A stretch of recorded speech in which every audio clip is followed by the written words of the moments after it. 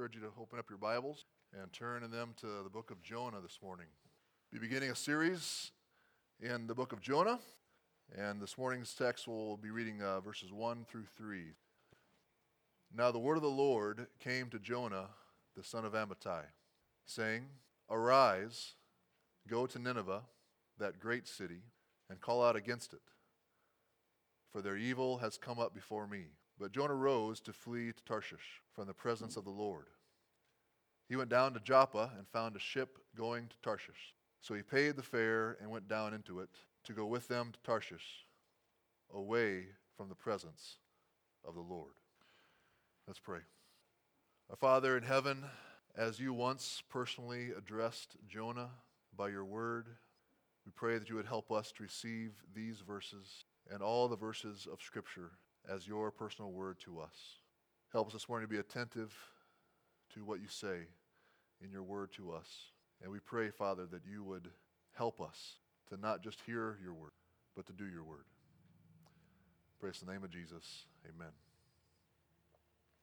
This past Friday afternoon, our Stanton County Sheriff reported in a press release that he was patrolling Highway 275 earlier in the morning and had clocked a man on a motorcycle at 91 miles per hour in the highway's 65 mile per hour zone. And Sheriff Unger said that when he turned around to pursue the speeding motorcycle, instead of slowing down and pulling over, the man tried to run away and accelerated to speeds of more than 120 miles per hour on the highway before finally being forced to pull over and stop when he was taken into custody, then at gunpoint.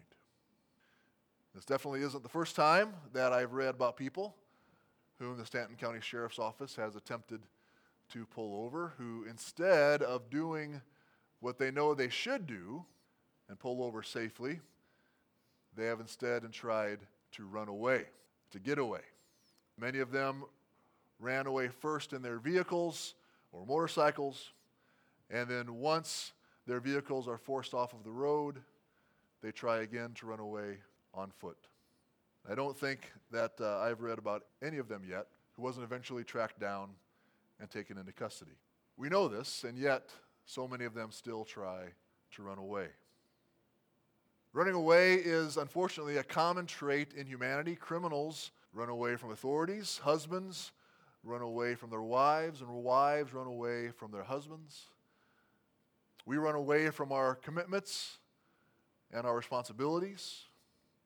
Children run away from their parents and their families, particularly when they are just old enough to be somewhat independent, but not yet old enough to know or to have enough wisdom to keep themselves out of trouble. So many today are running away from the truth, running away from reality, trying to build a new life for themselves upon a foundation of lies that is sure to end up in disaster. Many of us haven't gone anywhere. We haven't run away physically. We still come to church. We still go through the motions, and yet inside in our hearts, we have run away from the Lord. We no longer listen to what He says. We know the right thing to do according to God's word, but we simply don't want to do it. And so we run away.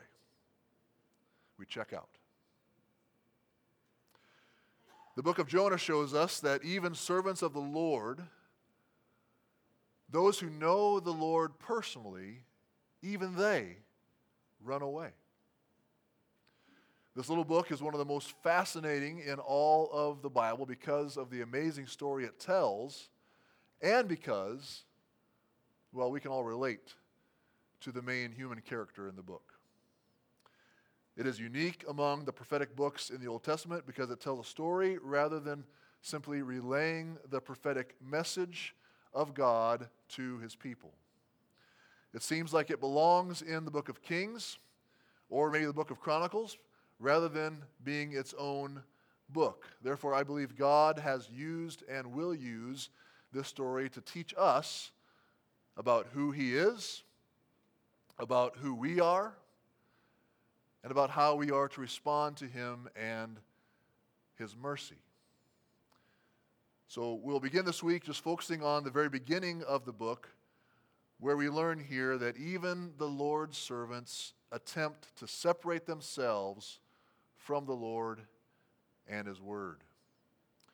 So Jonah, this book is one story. It's a short story that you could read in just a few minutes, and you really aren't able to interpret the main point of the story until you get to the very end of it. So some would then argue it was meant to be read and understood as a complete story. And I would agree with them. And we will do that eventually. But this short story also has remarkable lessons in the midst of it that I believe are very fruitful. They are truths that we need to pause and take in, and so we will move slowly through the book, but not too slowly. We will be finished with it before you know it, and if you miss a Sunday or two, you're really going to feel like we have sped through this book way too fast. So this morning then we're going to look at the first 3 verses, which focus on Jonah's response to the word of the Lord. His response to the word of the Lord. So we're going to take each verse one at a time here. The first verse then is the word of the Lord in Jonah. The second verse is the call of the Lord to Jonah. And the third verse, Jonah runs away from the Lord. So first verse, the word of the Lord and Jonah. Here it is again. Now the word of the Lord came to Jonah, the son of Amittai, saying. The whole book begins with the word of the Lord. This is why the story would fit so very well in the book of Kings. As I have taught through 1 Kings of last year in Sunday school, and then through the first 7 chapters of 2 Kings in the first few months of this year, and we'll pick it up again later on this year. Over and over again in the book of Kings, the word of the Lord seems to be the primary actor in the book.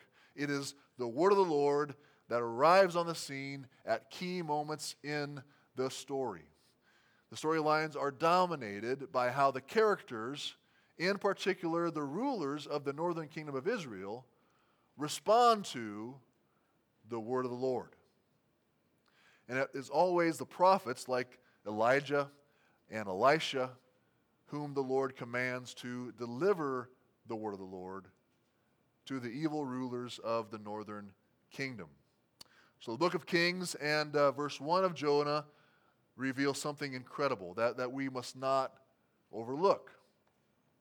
That is that the God who is the creator of all things, the one who set the stars and planets in their places, the sovereign one who, as I read just this last week in Psalm 104, my daily readings, causes the grass to grow for the livestock and plants for man to cultivate, that he may bring forth food from the earth.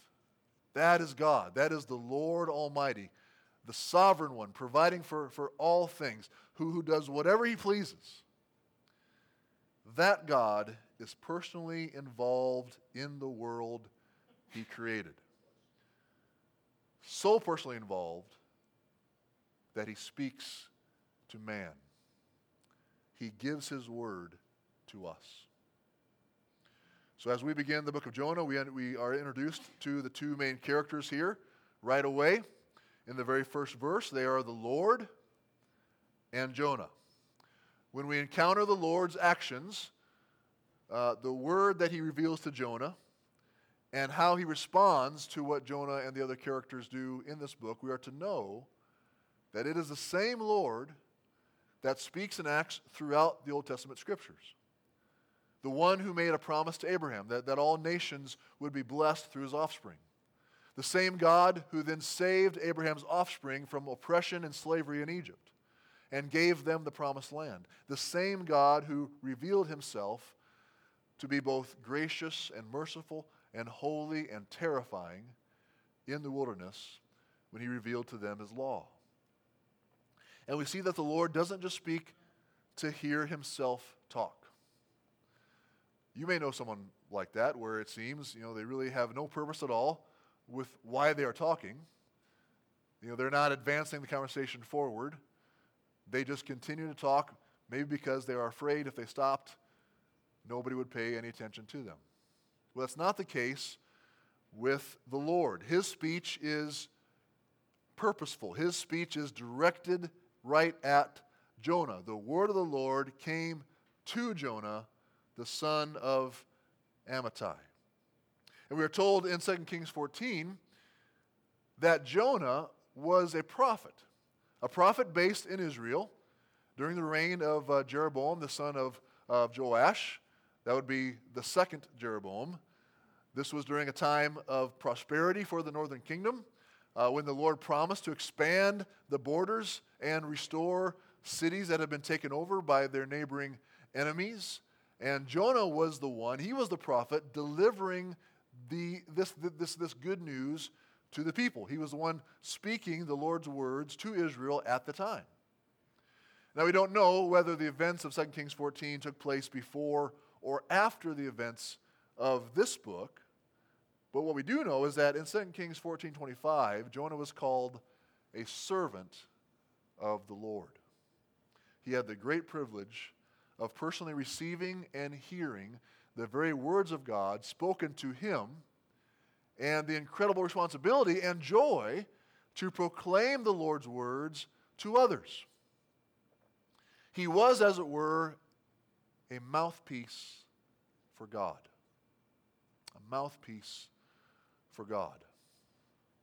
He was the one that God spoke through. He was like Moses, Samuel, Elijah. Jonah knew the Lord and was called by the Lord himself to be his servant and to speak his words. What's even more remarkable, though, is the privilege that you and I have. For while Jonah was receiving a few brief personal messages from God himself, which he was then called to proclaim, each of us here has access to God's personal word to all of his people. His all-sufficient, his complete word, which is able to make us wise for salvation and fully equipped for every good work that the Lord is calling us to do. We have the Scriptures, the complete collection of all of God's revealed word to his people. And I wonder, what do you think of this book? What do you think of this book?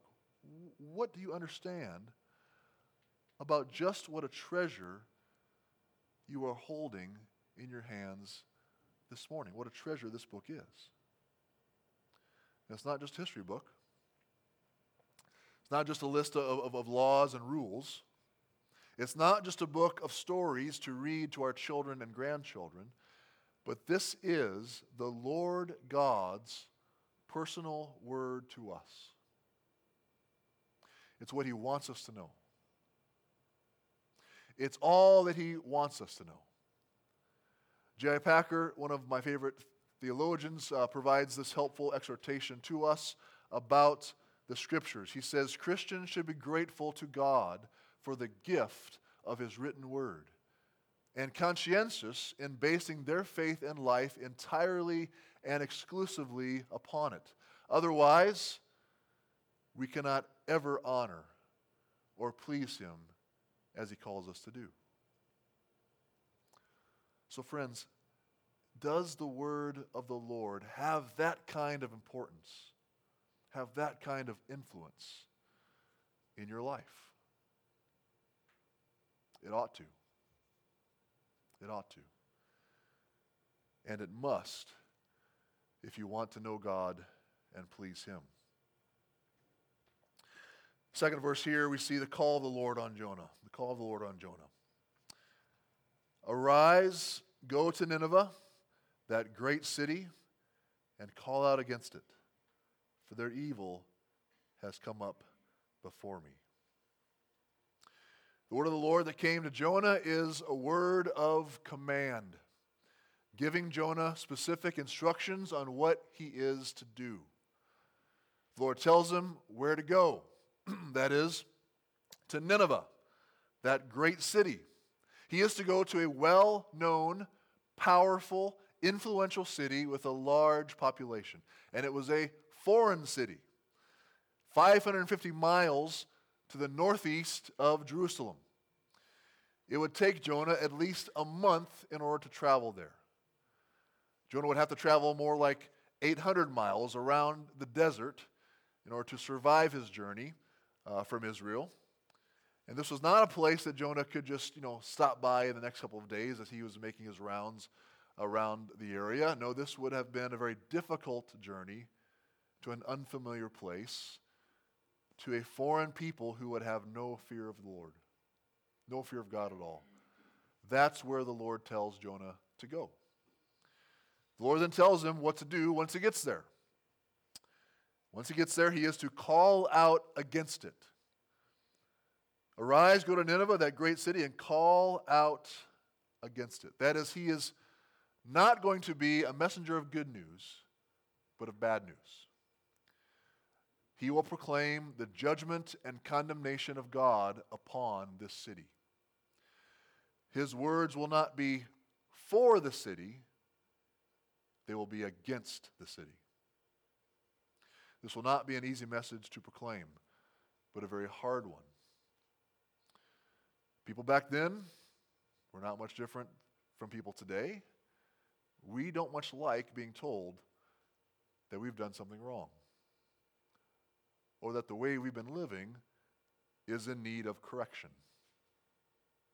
But that is a message that the Lord was calling Jonah to proclaim to this city. He is to proclaim a message of doom and gloom.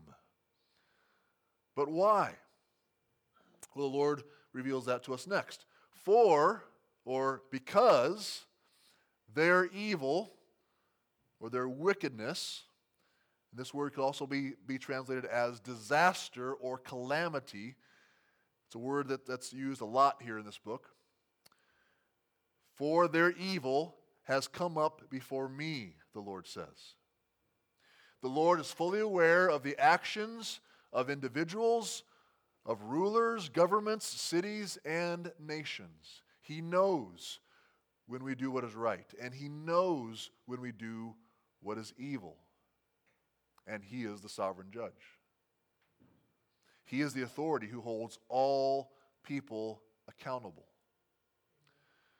When we are troubled by the wickedness of people in our nation, like the more than 63 million babies that have been slaughtered through abortions since 1973, we're troubled by that. We can be sure the Lord knows. He knows. He knows all about it. That evil has come up before Him. That wickedness is before His eyes. Or when we are concerned about the reports that we have heard from what's going on with the Taliban, what they have done to Christians and to women and any Afghanis who were allies of our nation the past several years since they've taken over the country, we can trust the Lord knows. He knows all about it. Their wickedness has come up before Him. And what was the evil of Nineveh? Well, the Lord doesn't give us details here in this book of Jonah about what their evil consisted of, but what we do know from historical study and archaeological discoveries is that the Ninevites had quite a nasty reputation during this time period. Nineveh was a great city in the midst of Assyria.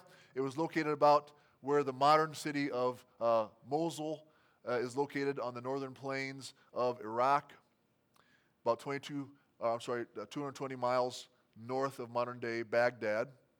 It seems the Assyrians in those days were quite proud of their reputation as being cruel and violent toward their enemies. They recorded many of their grisly exploits for posterity, which have now been discovered by archaeologists. Large stone wall panels have been discovered with carved depictions of grisly battle scenes. One historian calls it as gory and blood-curdling a history as we know. These records reveal that the Assyrians made parades of their defeated enemies, requiring them to carry the dismembered heads of their fellow defeated countrymen on elevated poles.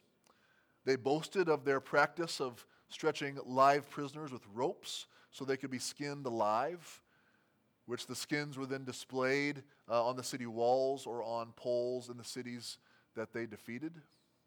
Pictures were displayed of piles of dismembered body parts or body parts impaled on poles. Some poles had as many as 8 dismembered heads on them. The Assyrians had been enemies of the northern kingdom of Israel and had a history of incursions across the border, and in about 150 years after Jonah would end up completely defeating Israel and carry off the population into perpetual exile. Nineveh was also quite a center of pagan or demon worship. It had 2 temples to the Assyrian gods of Ishtar and Nabu in the city. That's just a small sampling of their evil that had come up before the Lord. So knowing this about Nineveh, well, one thing is pretty clear to us. This would have been a tough assignment for Jonah to receive. This would not have been welcome news for Jonah from the Lord. You want me to go where? And do what? May have been his response. And of course, the Lord knew full well how terribly difficult of a journey it would have been for Jonah. The Lord knew full well what the Assyrians in Nineveh were like. He knew of their brutality. He knew their record of gruesome violence. He knew all about the gory and blood-curdling history of these people. In fact, he knew it better than Jonah would have. And yet he still calls Jonah to go. The Lord calls us to do hard things. The Lord calls us to do hard things. Following Jesus is not easy. In fact, he described it as taking up your cross daily, denying yourself, and being willing to confess with the hymn writer, "Take my life and let it be consecrated, Lord, to thee. Take my hands and let them move at the impulse of thy love. Take my feet and let them be swift and beautiful for thee, swift and beautiful for thee." I wonder, is that something that you can honestly sing? Take it, Lord, take my life. Tell me to do whatever it is that you want me to do, and I will do it. I will go. Maybe the Lord isn't calling you to go to a godless, violent people to preach the gospel there. Maybe he's just calling you to quit some bad habit or humble yourself and seek to restore the broken relationship that you have with someone, or just keep getting up in the mornings to serve and care for the loved ones that he's calling you to serve. But it's not easy. The Lord calls us to do hard things. It's not something that you want to do.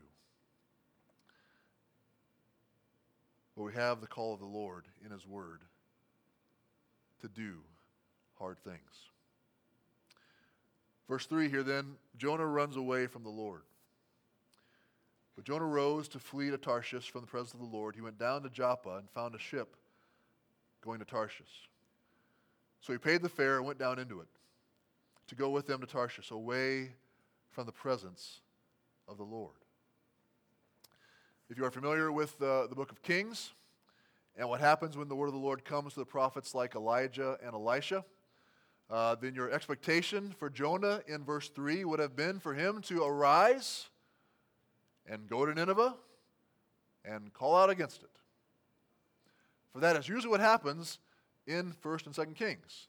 The word of the Lord comes to the Lord's servants, and they get up, and they do exactly as the word of the Lord says for them to do. But not Jonah.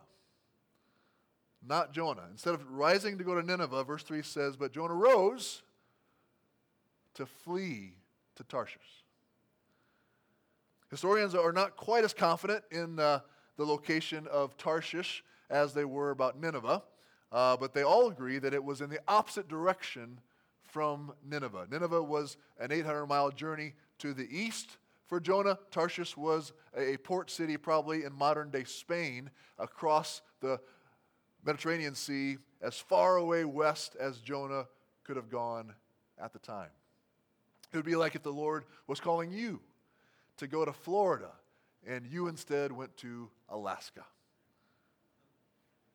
And look at how determined Jonah was to go to Tarshish instead of go to Nineveh. It's mentioned 3 different times here in one verse. Jonah was bound and determined to do the very opposite of what the Lord was calling him to do. But Jonah rose to flee to Tarshish from the presence of the Lord. He went down to Joppa and found a ship going to Tarshish.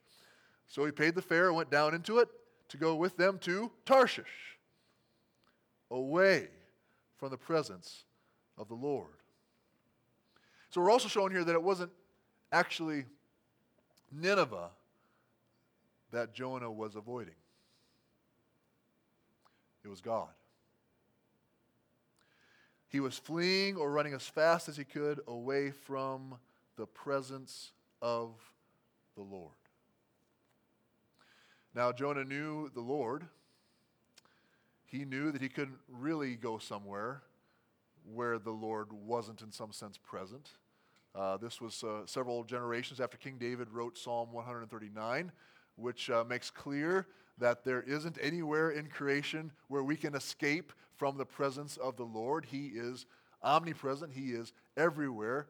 So therefore, this may be referring to the temple in Jerusalem, which was the place where the presence of the Lord was known to dwell within the Holy of Holies in the midst of the temple in Jerusalem. Jonah may just be simply attempting to get away or get as far away as he can from the temple. However, I believe the author means something a little more than simply Jonah was separating himself from the temple. The temple is a part of it. Jonah will mention the temple in chapter 2 a couple of times, but in the immediate context here, the temple isn't mentioned. What is mentioned, though, is that the word of the Lord came to Jonah in verse 1. We then are told what that word entailed. And then in verse 3, Jonah flees, it says, from the presence of the Lord. So I believe we are to understand this as Jonah trying to run away or separate himself from the word of the Lord. I think we should always equate the word of the Lord with the presence of the Lord. Where the word of the Lord is, where it is faithfully preached, you will have the presence of the Lord there in a special way. That is what Jonah is trying to get away from. He wants to go somewhere where he will not hear the word of the Lord. He is getting as far away as he can from the place where he will be reminded of the word of the Lord, where he will encounter the Lord's people and the Lord's promises. It is as if he's trying to escape the sound of the Lord's voice. He wants to get to a place that will drown out that sound of God's word to him. He is seeking to go to a culture where he will not hear about God's faithfulness to his people, or his commandments, or any reference to the Lord and his word at all. And we tend to use a similar strategy, don't we? When we know the Lord is calling us to obedience in a certain area of our lives, when we know that what we really want to do is sinful and in direct opposition to the word of the Lord, well then we begin to just simply avoid the word. We separate ourselves from the people and places that would remind us of what God's Word says. We find other things to do on Sunday mornings. We avoid talking to our Christian friends who might ask us about, what's going on in our lives. When we are invited to a Bible study or encouraged to come to Sunday school, we give excuses for why we aren't able to do it. And when we surround ourselves with people of the world who are also running away from the word of the Lord themselves. So is that something that you have done? Maybe that's something that you are currently doing right now. In verse 3, our author emphasizes what is really happening to us when we separate ourselves from the presence of the Lord in His Word. See that there in verse 3. It says, we go down. We go down, which is a euphemism for death, the grave.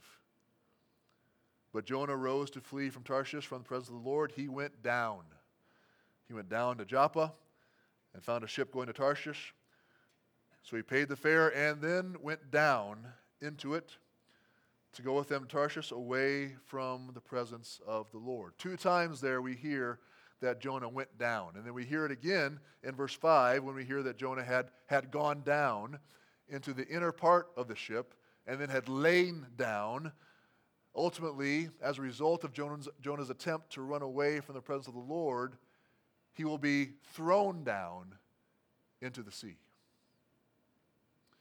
With each step Jonah is taking away from the presence of the Lord, he's getting one step closer to death, one step closer to destruction. And it's the same for us. It's the same for us when we try to separate ourselves from the Lord and His Word. We are in grave spiritual danger. Turning away from the Lord will not lift you up. It will bring you down. At the beginning of the Gospel of John, we are introduced to the one who came to save us from our spiritual death. The one to lift us up out of the depths of our sin. And John refers to Him as the one who was the Word. He says the Word was with God and the Word was God. And He was called by God the Father to do an immensely difficult thing. He went down. He went down from His place in heaven, all the way down, taking on flesh, laying down His life, being crucified on the cross in order to suffer the judgment of God for our sinful rebellion against the Lord and His Word. He went down into the grave, and rose again from the dead to lift us up from our graves of sin and death. He was the Good Shepherd who came to find us, the runaway sheep who separate ourselves from God in our sin and our rebellion. He came down to bring us up from the dead, to bring us up from the pit of hell, to rescue us. Have you come to know Him as your Savior? Have you heard His word to you, to repent, repenting of your attempts to run away from Him, and then to come and follow Him? Have you begun to run away from your life of rebellion and run towards Him by faith in Him, by faith in His saving work for you? His message to you was, the kingdom of God is at hand. Repent and believe in the gospel. Believe in the good news of salvation in me, in Jesus. The word of the Lord has come to you this morning. How will you respond? Let's pray. Our Father in heaven, as we've heard your word, as we've meditated on running away from you, the danger that brings to us, and hearing your call to return, to repent, to come back, to believe in our Savior and follow him.